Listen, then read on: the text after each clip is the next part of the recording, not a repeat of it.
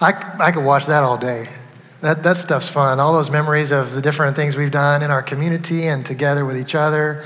And this just means a lot to me, and I know it means a lot to many of you. And if you're new and you're kind of on the outside looking in, going, what was all that? And man, you get a little closer, because there's a lot of cool things that God does through this church family, and it's very special to me.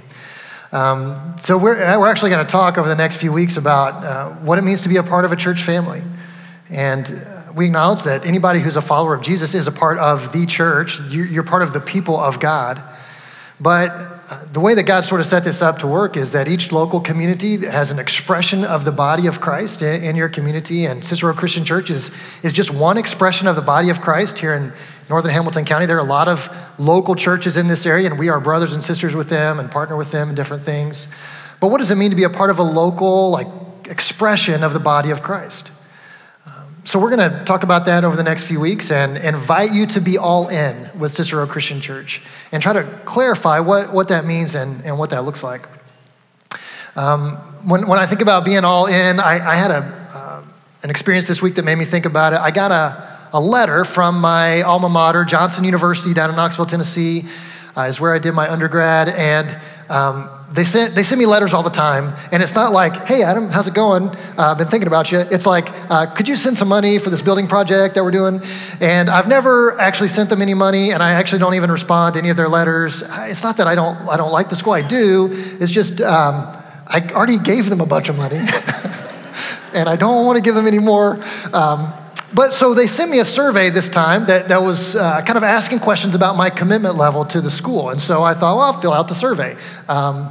Usually when they're asking for money, they put stamps on it for you. They didn't put a stamp on this one. I put my own stamp on it. So it did cost me a little bit. But I filled out the survey, and they were asking questions like, do you support Johnson University? Do you believe in what we're doing? Do you give financially to the university? And I said, no, I don't give financially. And they wanted to know why, so I told them why. There are just other things that are more important to my family that we give to. But then they asked if we believe in the mission of Johnson University, which is to develop young people who can go into the world in a variety of career paths and take the gospel with them wherever they go. And I said, absolutely, I'm on board with that. I'm all in with the mission, but I'm clearly not all in with the university because I don't give them any of my money. So there's a point at which my all-inness stops, right?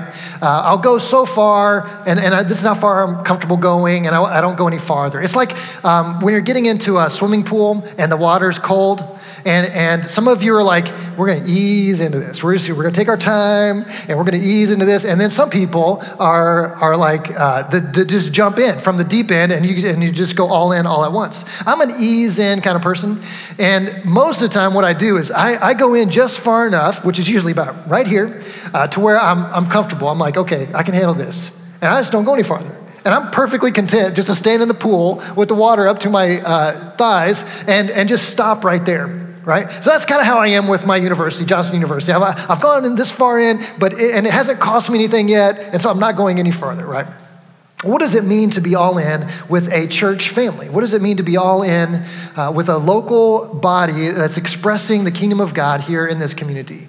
Well, the first thing that it means is that we are, first of all in with Jesus. That if you're going to be a part of the church family, you got to be all in with Jesus first. The way that Paul talks about it in 1 Corinthians, he says the church is like a body, and every member is a part of the body and is important and has a function, but the head of the body is Jesus. Jesus is the head of the body. And so you can't really be a part of the body unless you acknowledge Jesus as the Lord, the Savior, the one who's in charge of all of this, the one that we submit to in everything. So first of all, a part of the body is someone who is a disciple of Jesus and is devoted to moving in the direction of Jesus-centered living. We like to talk about direction versus perfection here, because sometimes you say disciple of Jesus, all in. Oh, does that mean I never sin? Okay, well then I'm out because I do sin. No, we're talking about direction versus perfection. Like we're moving in the direction of Jesus-centered living. And when Paul was describing this to the church in Rome, there were several different house churches in Rome that were having trouble with unity and what does it look like to live as local expressions of the body of Christ in our culture, in our community. And Paul wrote to them this book called Romans. And here's what he says in Romans chapter 12. And we're gonna be in Romans 12 for this whole series. So if you want to jump ahead, read Romans 12, read it a few times a week, and you'll be right along with us through the rest of this month. But here's what he says in Romans 12:1. I appeal to you, therefore, brothers, by the mercies of God, to present your bodies as a living sacrifice, holy and acceptable to God, which is your spiritual worship. He says, I appeal to you. In other words, Paul is actually, the sense is that he's begging these people. He's like, okay, guys, church in Rome, I am begging you to do this thing. Would you please present your bodies as living sacrifices? Sacrifice is not comfortable, right? It's not a comfortable word. When we think of making a sacrifice, what are the things you make a sacrifice for? If you've ever played, not just any sport, I played tennis. Not a lot of sacrifice there. Sorry guys, love you, but it's an easy sport. If you've ever played football is a sacrifice, right? It costs, like, you're out there in the heat, in pads, and you're like, people can hurt you, and people do get hurt. Like, there's a sacrifice there, but you do it for a reason, and there's some reason that you're motivated and you're inspired to make that sacrifice. What have you done in your life that's required sacrifice? I think we can't really know if we're all in with Jesus until it costs us something. It's easy to say that, yeah, I'm a Christian, I believe in God, Jesus is my Lord and Savior. But how do you know that Jesus is your Lord and Savior? I don't know that we can know unless it costs us something. What does it cost you? So what Paul is talking about here is being a living sacrifice, that every day we come to Jesus and we lay everything that we are on an altar. The altar is where things go to die, right? So we bring our career and we lay it on an altar and we say, this is yours. If you want to take it, you can have it. We bring our finances and we lay it on an altar and we say, this is yours. If you want to take it, you can have it. We bring our self-image, our public image, and we lay it on an altar and we say, Jesus, this is yours. If you want to take it, you can have it. And we bring our relationships, even the people that we love and that we would bleed for. And we lay those relationships on the altar and we say, this is yours. If you want to take it, you can have it. Where did Paul get this idea that we should do this every day? This is part of what it means to be a follower of Jesus in the context of being a part of a church family. Where did he get this idea? Well, he got it from Jesus. Paul didn't make stuff up. I mean, he got it, everything he's taught was from the teachings of Jesus. And if you think the way Paul said it was harsh, wait to hear how Jesus said it. Luke chapter 14. Now great crowds accompanied him, and he turned and said to them, if anyone comes to me and does not hate his own father and mother and wife and children and brothers and sisters, yes, even his own life, he cannot be my disciple. Let me pause there, because at this point, most people are checking out. You're like, not sure where he's going with this, but I don't think I want to hear anymore. I'm out. Some of you are like, well, he didn't say grandchildren, so I'm still in. But the rest of you are like, nope, I'm out. Like if this is what he means, like I have to hate my family, then I'm out. And I wonder if when Jesus originally said this, like he got to this point and some people just turned around and walked away. What does he mean? Well, let's finish out the passage. Hang with me. Okay, none of you made a run for the door, so you're giving me a chance. I won't blow it, I promise. Okay, verse 27. Whoever does not bear his own cross and come after me cannot be my disciple.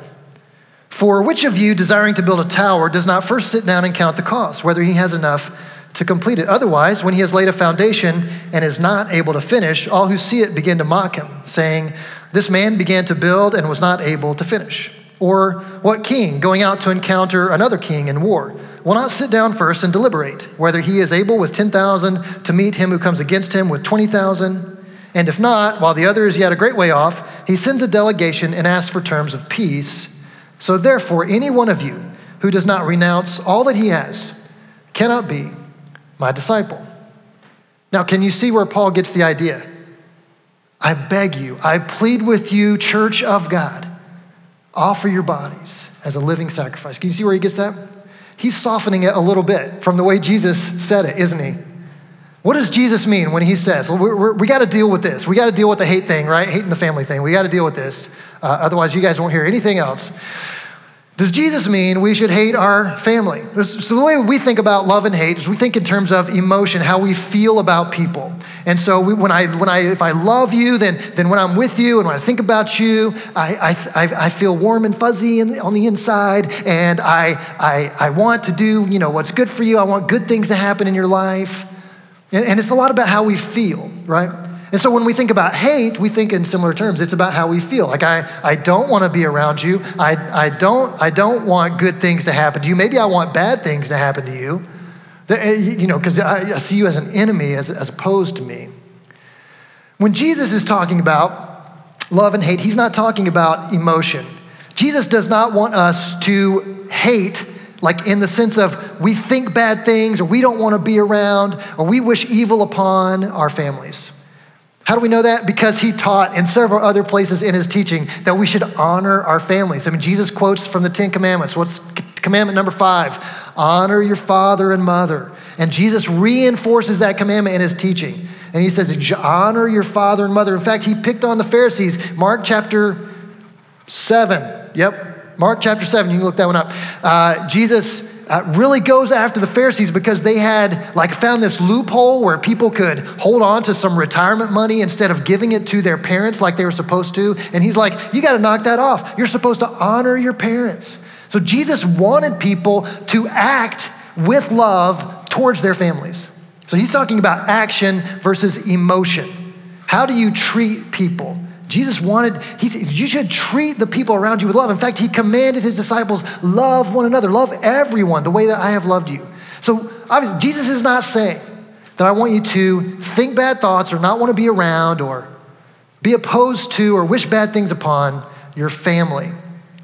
Jesus is speaking to a culture that is collective-minded. They are family first, tribe first, clan first, us against the world kind of mentality. America is not a collective-minded society. We're in an individual-minded society. In our culture, the highest value is the individual. It's you be you, however you want to be you, and you can express that however you want to in the world. And the job of society is to give you the freedom and right to be you. It's a very individualistic-minded society. But the eastern part of our world, even today, but especially in the ancient Near East, was a collective-minded society. And in that society, the highest value is the family, the tribe, the clan. Whatever's best for the family, that's what you do. Whatever's best for the tribe, that's what you do. Whatever honors and respects the collective is your responsibility, and it really doesn't matter what you think or feel as an individual. This is where the idea of arranged marriages come from. How many of you get excited about arranged marriages? And from our perspective, that is crazy. Who would do that? Only in a collective-minded culture would you do that. Would you say, I will set aside my individual wants and desires for the sake of what's best for the family? So this is not a right or wrong thing. It's not like individualism is bad or collectivism is bad and individualism is good. This is just a thing. This is just how things are. So Jesus is speaking to a collective-minded culture in which if someone said, I want to follow Jesus, as he is inviting everyone to at this point in his ministry, he's like, come and follow me. And if someone says, I want to follow Jesus, but the family says, we don't think that's a good idea. Jesus says, in this case, you've got to go away from your family. You've got to separate from your family. You've got to say what your family is telling you to do is not what's best. And you've got to do what Jesus has called you to do instead. He said, in that context, that's going to look like hate to your family. They're going to read that as you are disrespecting the family. You're dishonoring the family. We don't know anything about this Jesus guy. We don't know who he is. We don't know where he comes from. We don't know where he's going to lead you if you go and follow him. This was the case for a lot of families at the time. This is the case for a lot of families still in the world today in places like India and China where people say, I want to follow Jesus, and their family says, no way. You can't do that. That's disrespectful to the family. That's dishonoring the family. And in this case, Jesus says, you've got to choose me over your family. And that's going to look like hate to them. But that's the only way you can be my disciple. Because see, Jesus, he's commanded the center spot in our lives. And when he says, if you don't do this, you cannot be my disciple, I think we get the sense that Jesus is kind of like standing with his hand up at the gate going, I'm going to ask some questions. Have you rejected your family completely? Because if you haven't rejected your family, you can't get in. I don't think that's the sense in which Jesus is saying this. I think he's saying that if there's anything else that's at the center of your life, you won't be able to follow me. Because to follow me is to put me at the center. If there's anything else that's at the center of your heart, anything else that your world revolves around that's not Jesus, you will be unable, and in that sense, you cannot follow Jesus if there's something else at the center. That makes logical sense when you think about it that way. But we still look at this and we kind of go, all right, so how do we do what's best for, how do we love our families well without putting them at the center? I think many of us, we either grew up in a culture where the child was at the center. Maybe that was how you were treated. Maybe that's how you have parented, and the child is the center of the home and the center of the family, and everything revolves around the child. Or maybe you're in a relationship where everything revolves around your spouse, or you're dating and it's your boyfriend or girlfriend and everything revolves around them. And there's a part of that feels right. Like it's honoring to them to put them at the center and to do, my whole life is to please them and to make their life better and show them that I love them. So how is it wrong to take them out of that center spot and put Jesus there? Why would we do that? I'm convinced that the greatest gift you can give the people that you love is to put Jesus at the center of your life. If you want what's best for your kids, live with Jesus at the center. If you want what's best for your marriage, for your dating relationship, for your parents, for your grandchildren, put Jesus at the center. Why? Because Jesus can give you something that no one else can. Jesus has promised you peace.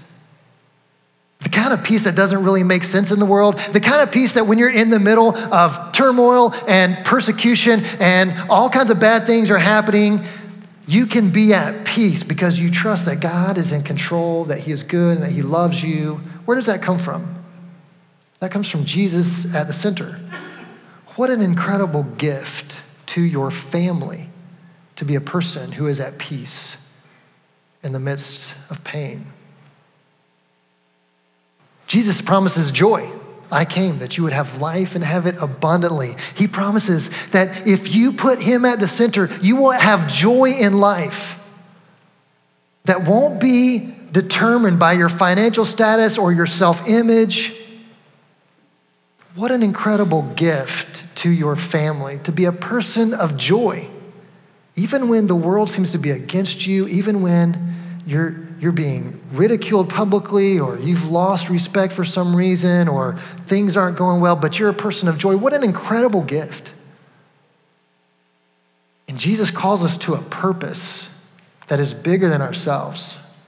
What an incredible gift to your family, to live with a purpose that incorporates God's love for the entire world and the way we think about what's going on around us and in our nation and across the globe. What a gift to give our families. The greatest gift you can give your family is to put Jesus at the center. He wants us to love everyone around us, but he knows that our capacity to do that comes from him. He says it differently in Matthew chapter 10. Verse 37, he says it this way: whoever loves father or mother more than me is not worthy of me, and whoever loves son or daughter more than me is not worthy of me. This is not just Jesus going on an ego trip, okay? And saying, I'm the greatest, even though he is the greatest, in case you're wondering. He is the greatest. And what he's done for you is greater than anything anyone has ever done for you. But that's not what he's doing here. He's saying, if anyone else has that center spot of control in your life, you are sacrificing some things that you cannot get any other way. This is what he's called us to. And this is really what's best for the people around us. But it is a risk, and it is costly. That's why he goes through this explanation of counting the cost and saying, if you're going to build a tower, you better make sure you have enough to finish it. And if you're going to go to battle, you better make sure you can win, because there is a cost here. But there's also a reward. The peace and joy and purpose that he promises. In fact, there's at least 26 times in the New Testament in which the freedom and life that God has offered to us is directly tied to our self-denial and sacrifice. I love the way Paul says it in Galatians 2:20. He says, I have been crucified with Christ. I've been crucified. Crucifixion is death. I've been crucified with Christ, and I no longer live, but Christ lives in me. So the life I live now in the flesh, I live to the glory of God in Jesus Christ. Paul is not like bummed about being crucified in Christ. He's like excited about being crucified in Christ. Because with Jesus at the center, he knows there's a life available to him that would not be available any other way. There is a cost and there is a reward.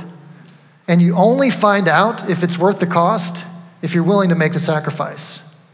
G.K. Chesterton was Christian writer who wrote, almost 100 years ago. He kind of sounds like a prophet sometimes because he really had a good sense of what was coming down the road. And here's one of the things that he said that I've hung on to. The Christian ideal has not been tried and found wanting.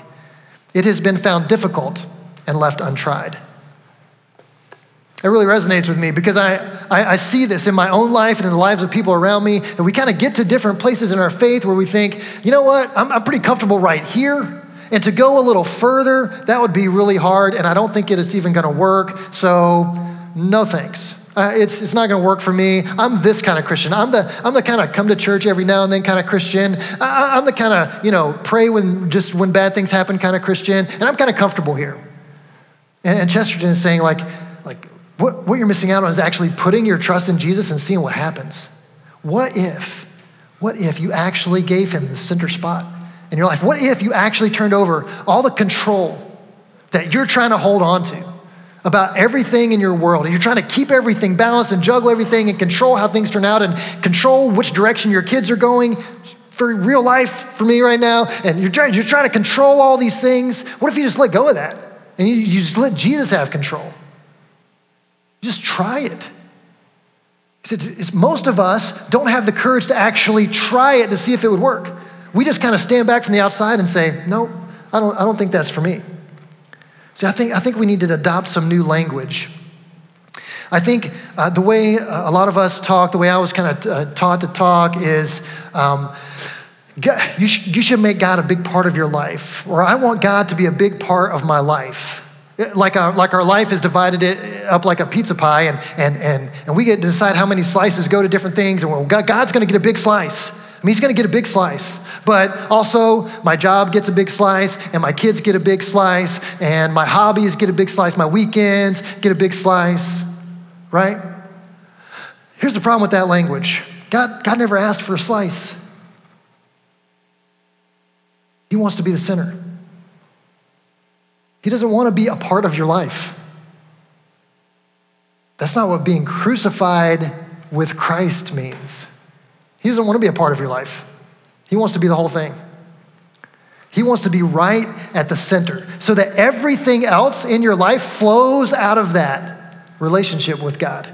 So who you are as a husband or a wife, who you are as a mother or a father or a grandmother or a grandfather, who you are as an employee or a business owner, who you are in all of those different aspects flows out of your relationship with Jesus.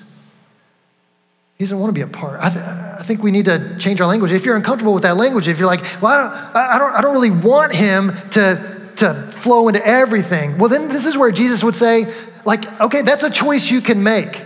But if that's your choice, you can't really be my disciple. Like, you can't have it both ways. Either I'm at the center or I'm not. And it's a choice. You're invited in. But if you say yes, we need to understand what that means. We need to count the costs and understand what it means. And we need to understand that it's really what's best for everyone. I want to kind of wrap up with this quote from this guy named Jeff Robinson, is a preacher and teacher, and this is just a line that really caught my attention.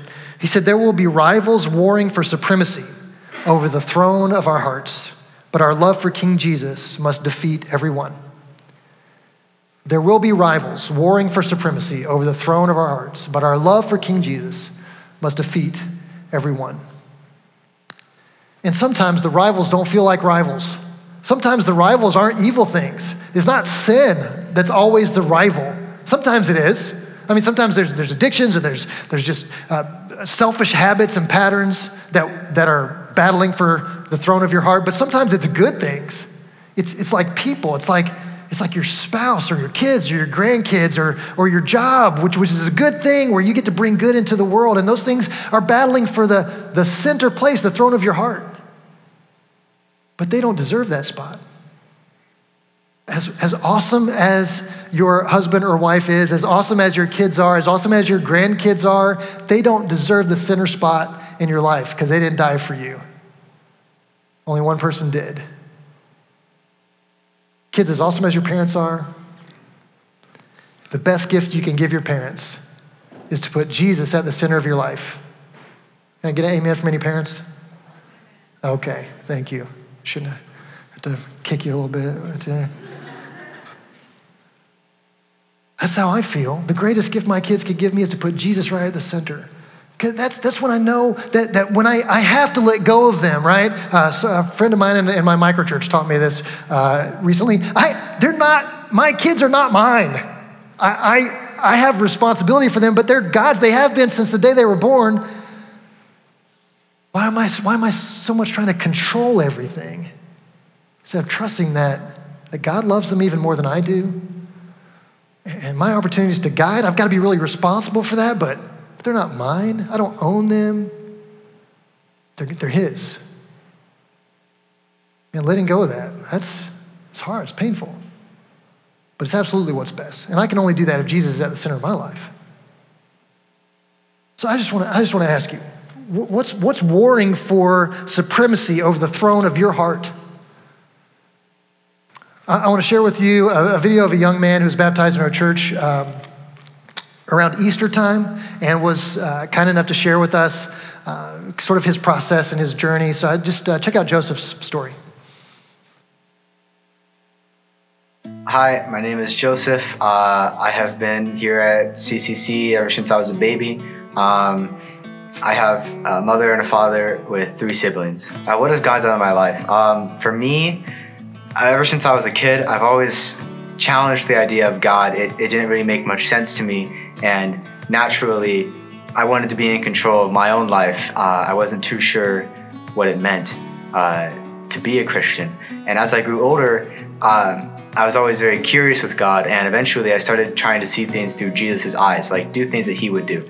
I always thought, what would Jesus do in this situation? And with that perspective, I was able to actually overcome a lot of problems, and it actually turned out to be like the best way to determine situations from my experience. And so that made me really curious about what is Christianity? How do I get closer to God? And eventually that's when I started doing Bible studies with my grandparents and my siblings. And eventually, through learning who God is, reading the Bible, and just overall trying to understand Him, I decided to come to Christ. The transformation in me, I have been a lot more open with my family. I've let them love me, and I've also loved them more. And that has improved my relationship with my sister, my mother, my parents overall, just because I'm closer with them, and having God in their relationship really helps with security and loving each other. A big part of why I wanted to get baptized was my friend was getting baptized, and I had always been really close with God, and I always wanted to be closer with him and trust in him more. And I knew the next step was to get baptized if I wanted to really trust in him and really love in him. And with him getting baptized, that was really what pushed me to be able to take the next step, the leap of faith into God, so I can trust him more and love him more. Maybe the most meaningful thing for me about baptism or being baptized was having that trust in God. The Holy Spirit being in me makes me feel more confident in my ability to love and trust in God. And with God having control in all things, I can always lean into him for anything that I need. And I can also glorify him more, saying, I am baptized, I'm going to be in heaven with God, and I love him so very much. I would like to thank some people for being a big part of my journey. First off, for me, my grandfather. He was actually a leader for the Cicero Christian Church at one point, and he is extremely impactful to my life. He has always tried to guide me to the water, doing Bible studies with me, and overall trying to answer any questions that I ever have to ask him. I would also like to thank my mother for sparking my initial understanding of God and planting that seed. For she is the first one who planted the seed for me. And then finally, my brother, seeing him go through the transformation of going to Summit, it was really massive for me. He became a lot more vocal, a lot more loving, and most importantly, he was much more closer to God. He was much closer to God, and that really impacted me. If I could say one thing to encourage the church, I would say that if you're thinking about baptism and you're a little afraid, do not fear. It is actually a very fun experience. For me, God had always been working me up to get baptized, and it took just a tiny little shove for me to do it, just a little bit of a leap of faith. And it really isn't as scary as most people might think. It was actually very fun. It was very rewarding. Being able to trust in God and love God, and also being able to be closer with him is one of the best things anybody can really experience. Trusting in God will actually be extremely rewarding, and he won't fail you. Now check out me getting baptized.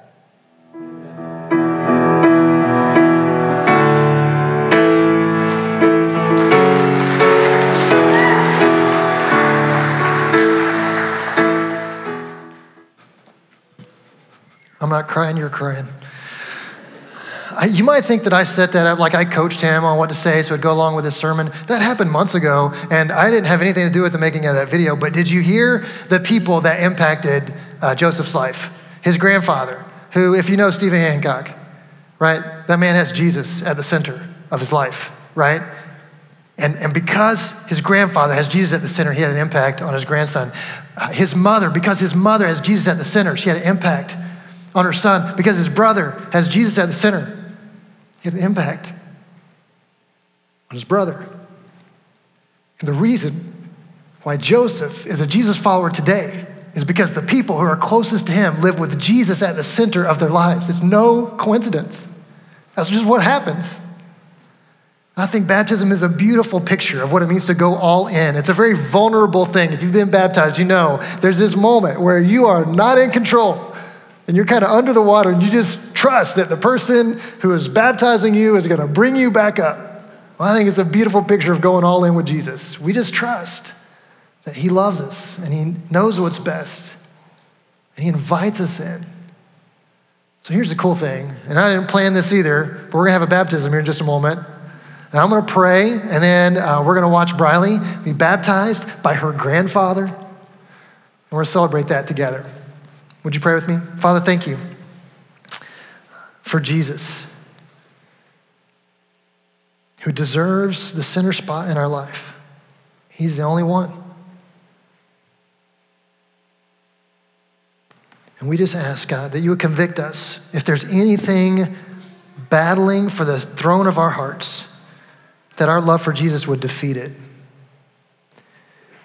Because we're convinced, God, that when we live with you at the center, we get to be a blessing to the people around us, the people that we love who are close to us, and the people in our neighborhoods, and the people at our workplaces, and the people in our schools.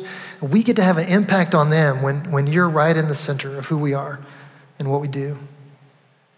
And would you convict us of anything that would get in the way of that? Would you draw us close to you? Would you forgive us of our sins? and lead us forward for your glory and for the benefit of the people we love. In Christ's name, amen.